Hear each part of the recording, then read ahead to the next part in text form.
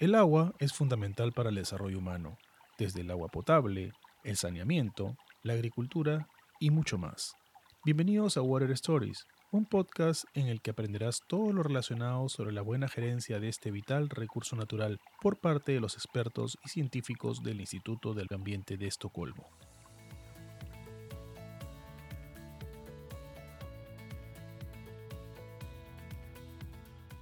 En este episodio, nuestra colaboradora en Bolivia, Estefanía Rada, conversa con tres profesionales acerca de los retos de las mujeres desde el ámbito de la ciencia y la defensa del agua.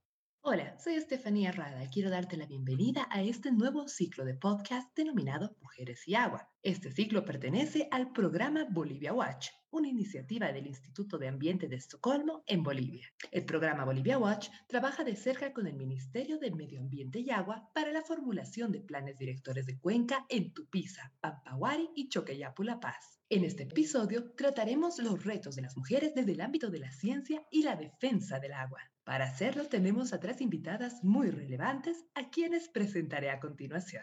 Tania Santos es investigadora en CI Latinoamérica, con sede en Bogotá, Colombia. Tania tiene más de 12 años de experiencia trabajando en gestión integrada del agua con instituciones locales, regionales y nacionales en Colombia. Ella es doctora, candidata al Departamento de Ingeniería Civil y Ambiental de la Universidad de los Andes de Colombia. Además, tiene un masterado en recursos hidráulicos de la Universidad Nacional de Colombia. Muchas gracias, Estefanía, por esta invitación y esta oportunidad de hablar de este tema tan interesante hoy. Marisa Escobar es la directora del programa de agua en CI Estados Unidos, con sede en la oficina de Davis. Su trabajo se centra en la creación de vínculos entre los procesos físicos y los sistemas socioecológicos. Ella viene trabajando muy de cerca con el programa Bolivia Watch, utilizando su experiencia en agua, incluida la calidad de agua, la física del agua y el movimiento del agua a través de las cuencas hidrográficas para producir información sobre las implicaciones de las decisiones sobre el agua en el ecosistema en general. Marisa, entre varios títulos, tiene una maestría en Ingeniería Civil y Ambiental de la Universidad de los Andes y un doctorado en Ciencias Hidrológicas de la Universidad de California, Davis. Hola, ¿cómo están? Un gusto estar aquí con todas ustedes. Y por último, estamos con Frida Rode. Ella es especialista en programas de recursos naturales y desarrollo agrícola de la Agencia de Cooperación Sueca ASDI a nivel global. Trabajó varios años también en Bolivia como especialista de programas en la Embajada de Suecia. Ella tiene una maestría en Ciencias en Desarrollo Agrícola de la Universidad de Copenhague y una maestría en Ciencias, Manejo de Recursos Naturales y Seguridad Alimentaria especializada en Sistemas Agrícolas Tropicales de la Universidad de Montpellier. Gracias, Estefanía. Es un gusto estar con ustedes esta noche. Bienvenidas a todas. Este año, el Día Mundial de las Mujeres y Niñas en la Ciencia, celebrado en febrero, tuvo como lema El agua nos une, equidad, diversidad e inclusión. Sin embargo, ¿cómo observan ustedes la participación de las mujeres en los ámbitos científicos específicamente relacionados al agua? Comenzamos. Yo considero que la participación de las mujeres en ámbitos científicos relacionados con el agua se está ampliando y cada vez es más amplia. Digamos que tenemos más espacio para colaborar científicamente y creo que nuestra voz cada vez tiene más fuerza y más reconocimiento. Las investigaciones que se desarrollan en Latinoamérica respecto a temas relacionados con el agua por mujeres investigadoras son amplias y cada vez más profundas. Sin embargo, pues obviamente tenemos mucho camino por recorrer. Obviamente este espacio en realidad hace poco se ha empezado a abrir para nosotras. El interés también de las mujeres hace poco ha empezado como a ser más notorio en estos temas tan importantes. Pero considero que es fundamental precisamente por parte de la forma como tradicionalmente nosotros hemos abordado el tema del manejo del agua. El manejo del agua genera mucha conciencia y mucho trabajo entre las mujeres desde los diferentes ámbitos, no solamente en términos científicos, sino en los diferentes, cuando hablamos en las cuencas hidrográficas de las mujeres que participan, están muy activas, buscan mecanismos para mantener el agua y garantizar este recurso que es tan importante pues para la vida de nosotros en nuestras comunidades y por supuesto también en un espectro más amplio. Entonces yo creo que es un espacio que realmente nos interesa mucho, queremos mantenerlo, conservarlo y de allí precisamente esos avances en estos retos de participación a nivel de investigación para las diferentes mujeres en Latinoamérica. parte también de esos retos, pues incluyen, por ejemplo, los roles que asumimos no solamente como científicas, sino también como amas de casa, con otras responsabilidades que tenemos que cumplir y realmente pues generan una serie de tiempos adicionales y de esfuerzos grandes que requieren, digamos, de nuestra mayor intención para lograr unos excelentes resultados.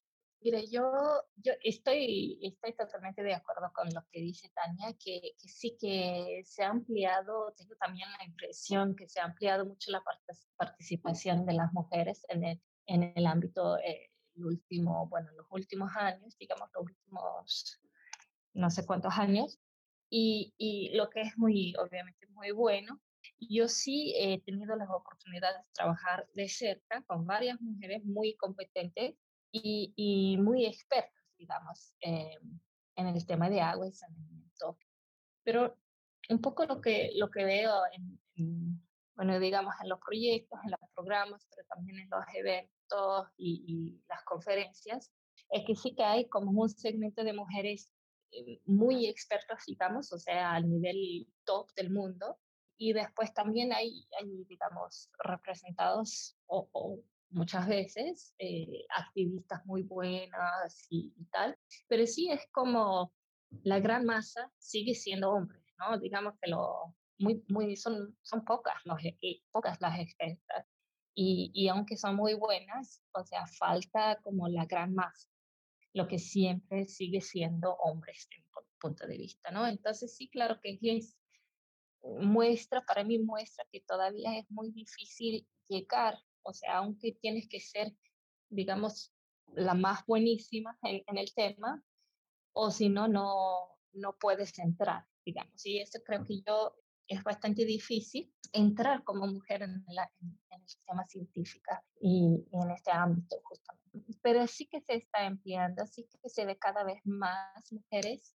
Yo digo, vengo del mundo agrícola, digamos, ahí relacionado obviamente con agua, pero ahí casi, bueno, la mayoría trabajando de agrónomos, digamos, o en las ciencias agrícolas también son hombres, ¿no? Y es muy, muy dominada de hombres totalmente este ámbito. Entonces es muy difícil entrar y creo que como cooperantes, como donantes, sí que jugamos un papel importante, pero nunca podemos tampoco forzar, ¿no? O sea, podemos obviamente siempre hablar del tema de género, podemos hablar sobre las oportunidades que hay si uno tiene una igualdad de género, tanto en los equipos que implementan proyectos, que en los proyectos mismos, que también tomar en cuenta, digamos, el tema de igualdad de géneros en los grupos metas, en los diferentes proyectos. Entonces, claro, tenemos equipos diversos, tanto en género que en etnicidad, digamos que en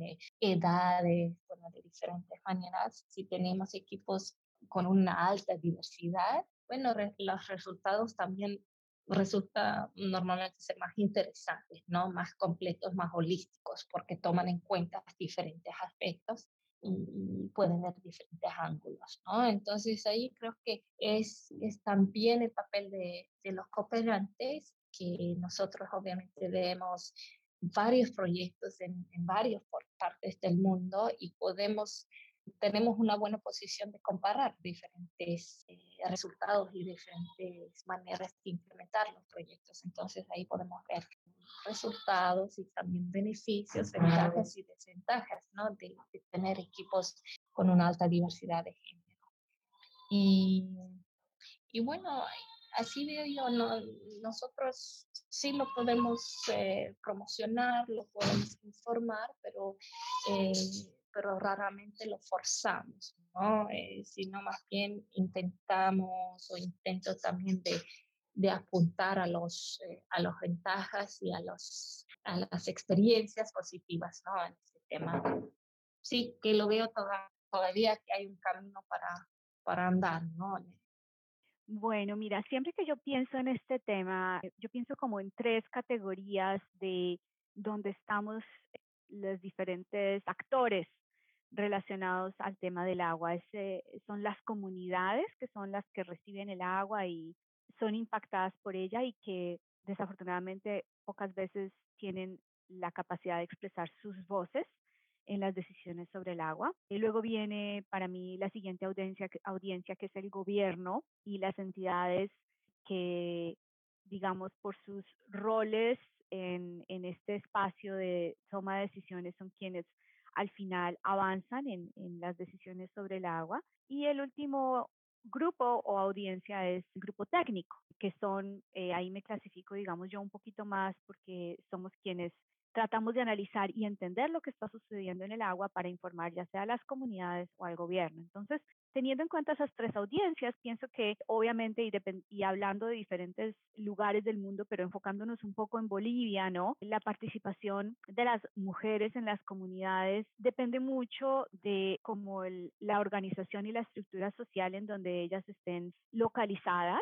Pienso que hay aspectos positivos en términos de todos los procesos sociales que se dan en Bolivia que se pueden resaltar y que permiten, digamos, por lo menos un espacio de participación. Sin embargo, allí hay que hacer un esfuerzo para que las voces y esta participación sea más equilibrada. Entonces pienso que esto es algo en lo que hay que trabajar, buscar los espacios para que las voces y la participación de las mujeres en las comunidades en los temas de agua sea más resaltada. En términos de gobierno, pues creo que no es un secreto que muchas veces en las posiciones de toma de decisiones se ubican tradicionalmente más hombres. Y en este caso también estoy hablando en particular de Bolivia, pero pues también reconociendo que esto no es muy diferente en otras partes del mundo. Pienso entonces que poner mujeres en estas posiciones de toma de decisiones es una estrategia muy importante para lograr una mayor representatividad. Generalmente cuando hay mujeres en estas posiciones, ellas o tendemos, me incluyo, a tomar decisiones que son más equilibradas,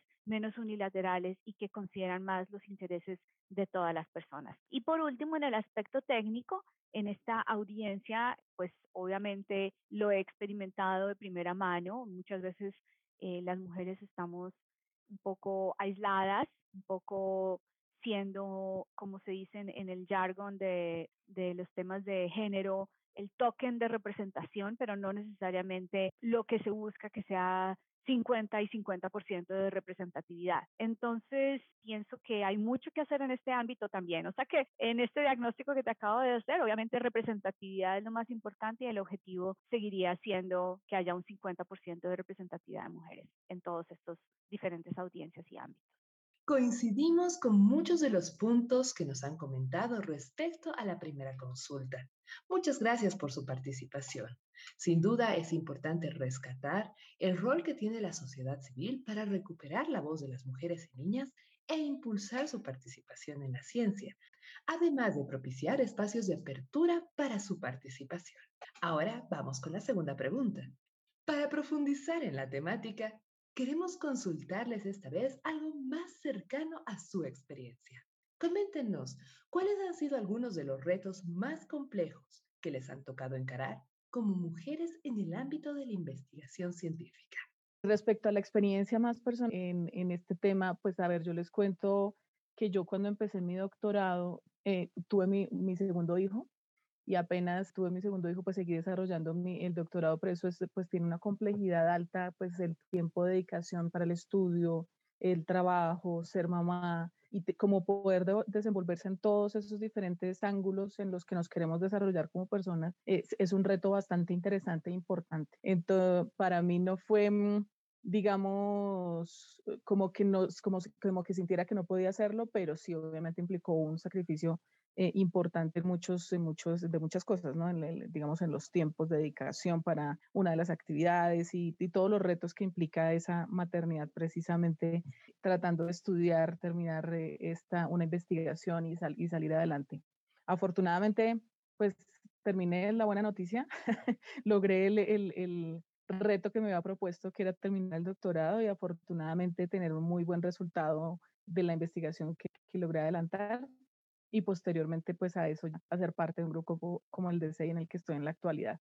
Entonces, creo que ese es un tema interesante, de pronto no muy enfocado solamente en que sienta que hay como una discriminación o algo, pero sí lo que implica tener diferentes roles, digamos, relacionados con el tema de género en el campo de la investigación. Ese es un reto importante. Pues yo quería complementar de pronto también un poquito la anterior respuesta de Frida respecto a esa masa crítica que de pronto es todavía más masculina que femenina. Y yo creo que también tiene que ver con el tema de la educación y la posibilidad de pronto de acceso de las mismas mujeres a estas ciencias relacionadas con el agua, donde muchas veces, digamos, el componente técnico ha sido más liderado, digamos, en el pasado por hombres.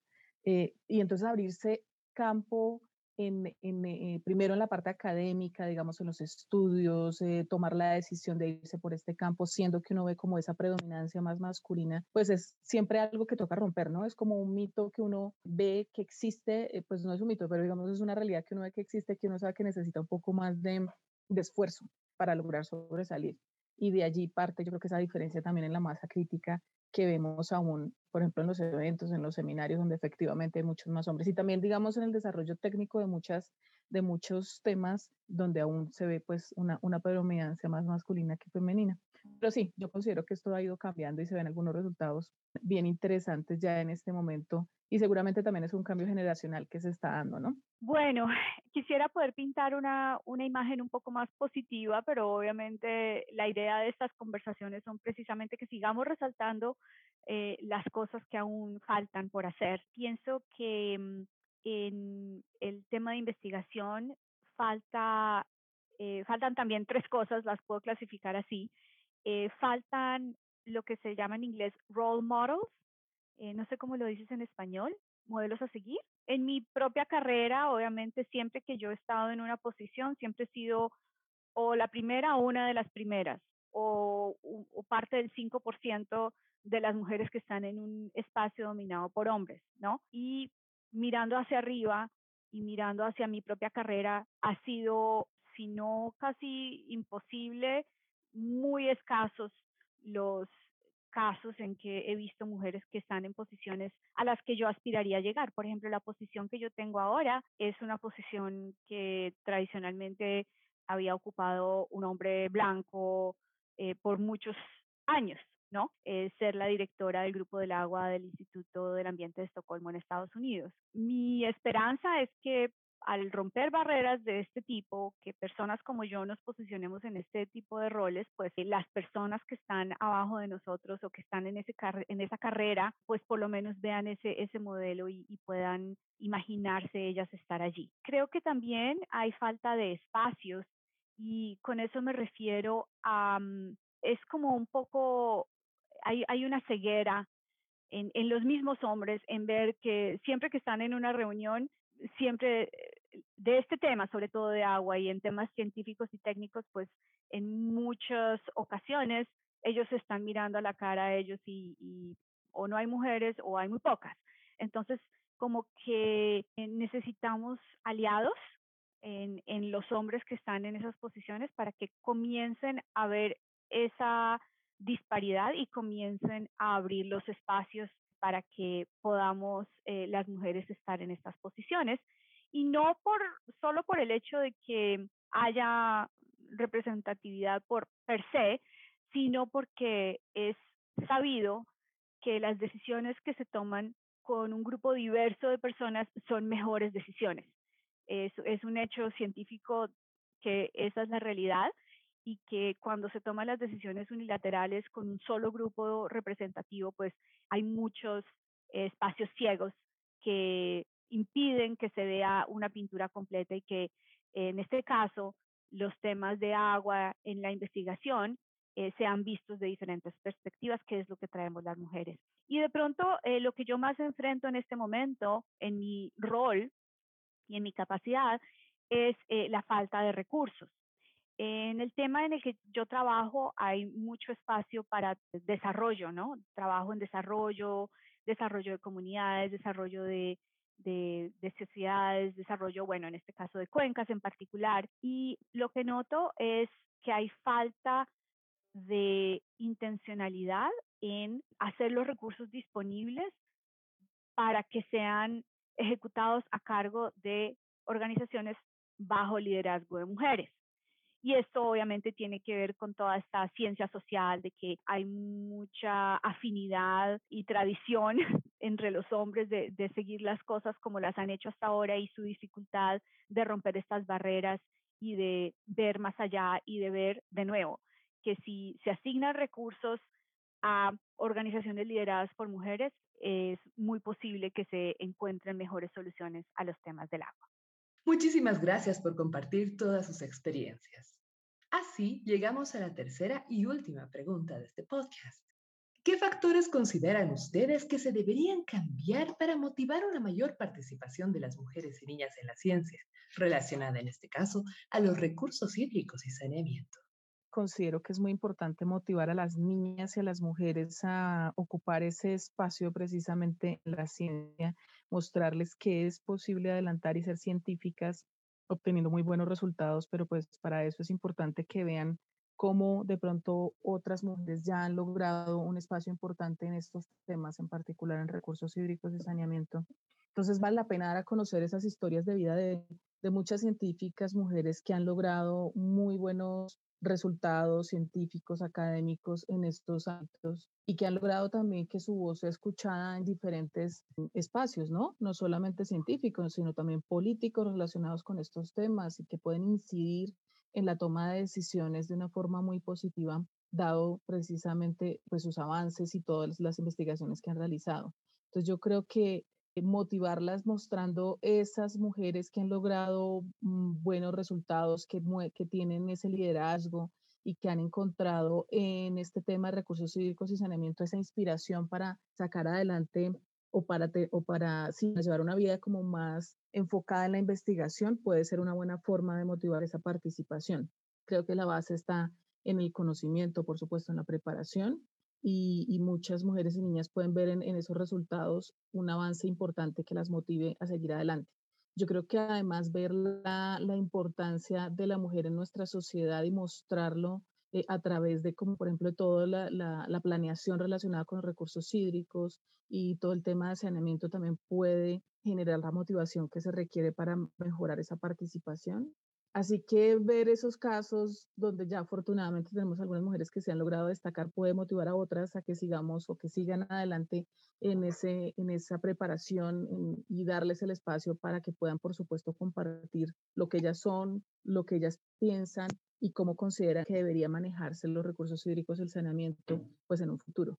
Creo que esas tres claves serían uno, ver esos grandes ejemplos a seguir. Dos, la educación, mejorarla. Y tres, dar el espacio para que puedan verse y mostrar lo que saben a través de su propia experiencia, lo que han aprendido a través de su propia experiencia. Estoy totalmente de acuerdo con lo que dice Tania y no sé si tengo mucho a añadir porque me parecen excelentes estos 3 puntos que levanta.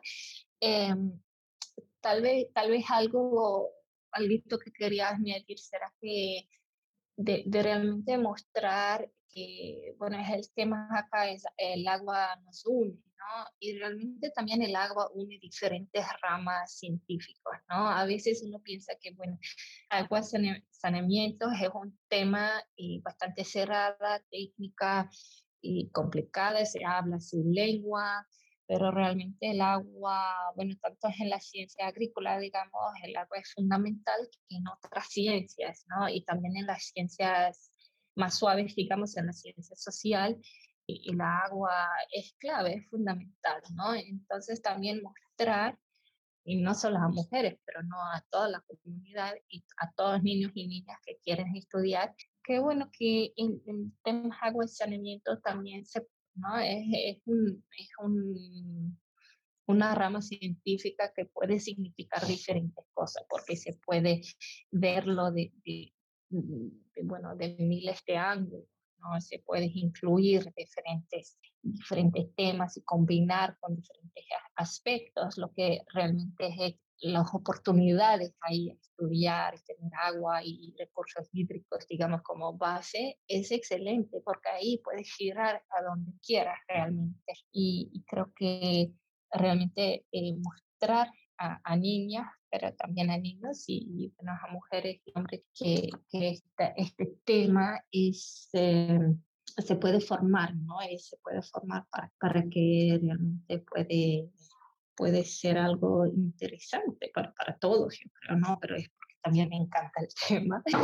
Bueno, eso y después, como Tania dice, dar los ejemplos que realmente se puede hacerse una carrera como mujer, que aunque muchas veces los técnicos que trabajan en recursos hídricos o en saneamiento muchas veces son hombres, no significa que tú como mujer, como niña, no puedes meterte en este mundo. Yo creo que con buenos ejemplos y bueno, siguiendo apoyando una a la otra, ¿no? Yo creo que eso sí es algo importante y también a mostrar a las niñas que quieren estudiar esta que ellos no hace falta que ellos representan todas las mujeres, o sea, no hace falta que son los más expertos del mundo y que tienen que realmente hacerse una carrera, bueno, que tiene que llevar todas las mujeres con ellas, sino más bien que los estudia porque los encanta, porque lo ve las oportunidades, porque lo quiere, no porque tiene que mostrar nada a nadie, ¿no? Sino más bien para lo ver las oportunidades y las ventajas y alegría de estudiar este tema que es tan rica y tan interesante y tan importante para el mundo y para el futuro. Yo diría y alinearía mi respuesta a esos 3 puntos. Primero, poner más mujeres en posiciones de role models, ¿no? Que sirvan de ejemplo en posiciones de liderazgo y que quienes estén en estados más preliminares o incipientes de sus propias carreras se puedan ver reflejadas en esas mujeres que están haciendo estos modelos en sus cargos de liderazgo. Ese sería el primer paso y eso es un paso que yo intento dar todo el tiempo, incluso muchas veces y no sé, en algún momento hasta podrían señalar que me sesgo un poco hacia que haya más mujeres, pero generalmente siempre y cuando haya una mujer calificada para un rol, para mí eso es realmente el punto de decisión y asigno a las mujeres a esos roles y creo que eso ha hecho, incluso en el caso nuestro, este programa Bolivia Watch, dominado sobre todo en representatividad por mujeres capaces, con conocimiento técnico, con capacidad de liderazgo, pues para que estén en estos roles y pues hasta ahora creo que ha sido una estrategia exitosa porque vamos bastante bien con el programa. El segundo pues sería tratar de buscar estos aliados hombres que entiendan la temática, que se encarguen entonces de desde sus roles de privilegio, porque eso es realmente lo que ha sucedido hasta ahora. Muchos hombres simplemente heredan estos roles de privilegio, pues que empiecen a ver desde su privilegio cómo puedan estar en esas posiciones y para que en estas reuniones, en los paneles, en los talleres, vean la necesidad y la importancia de mantener una representación equilibrada y que las voces de todos los diferentes grupos diversos de mujeres y de grupos marginalizados sean resaltadas. Y por último, obviamente, la parte de financiación, que hayan fondos específicos, incluso, que permitan a las mujeres aplicar por oportunidades y que esas oportunidades se puedan dar para que podamos comenzar a implementar unas soluciones que tengan esta visión más diversa y perspectiva desde el punto de vista de género. Muchísimas gracias por su participación, Frida, Marisa y Tania. Bolivia Watch es una iniciativa del Instituto de Ambiente de Estocolmo desarrollada en Bolivia con el apoyo de la Embajada de Suecia, trabajando en coordinación directa con el Ministerio de Medio Ambiente y Agua en el Plan Nacional de Cuencas, con la misión de formular los planes directores de cuenca de Tupiza, Pampaguari y Choqueyapu La Paz. Agradecemos también a nuestro socio local, Agua Sustentable. Nos vemos en una próxima entrega. Si quieres aprender mucho más acerca de estos interesantes temas, no te olvides de seguirnos en Spotify, Apple Podcasts y Google Podcasts. Estén atentos para nuestro siguiente episodio.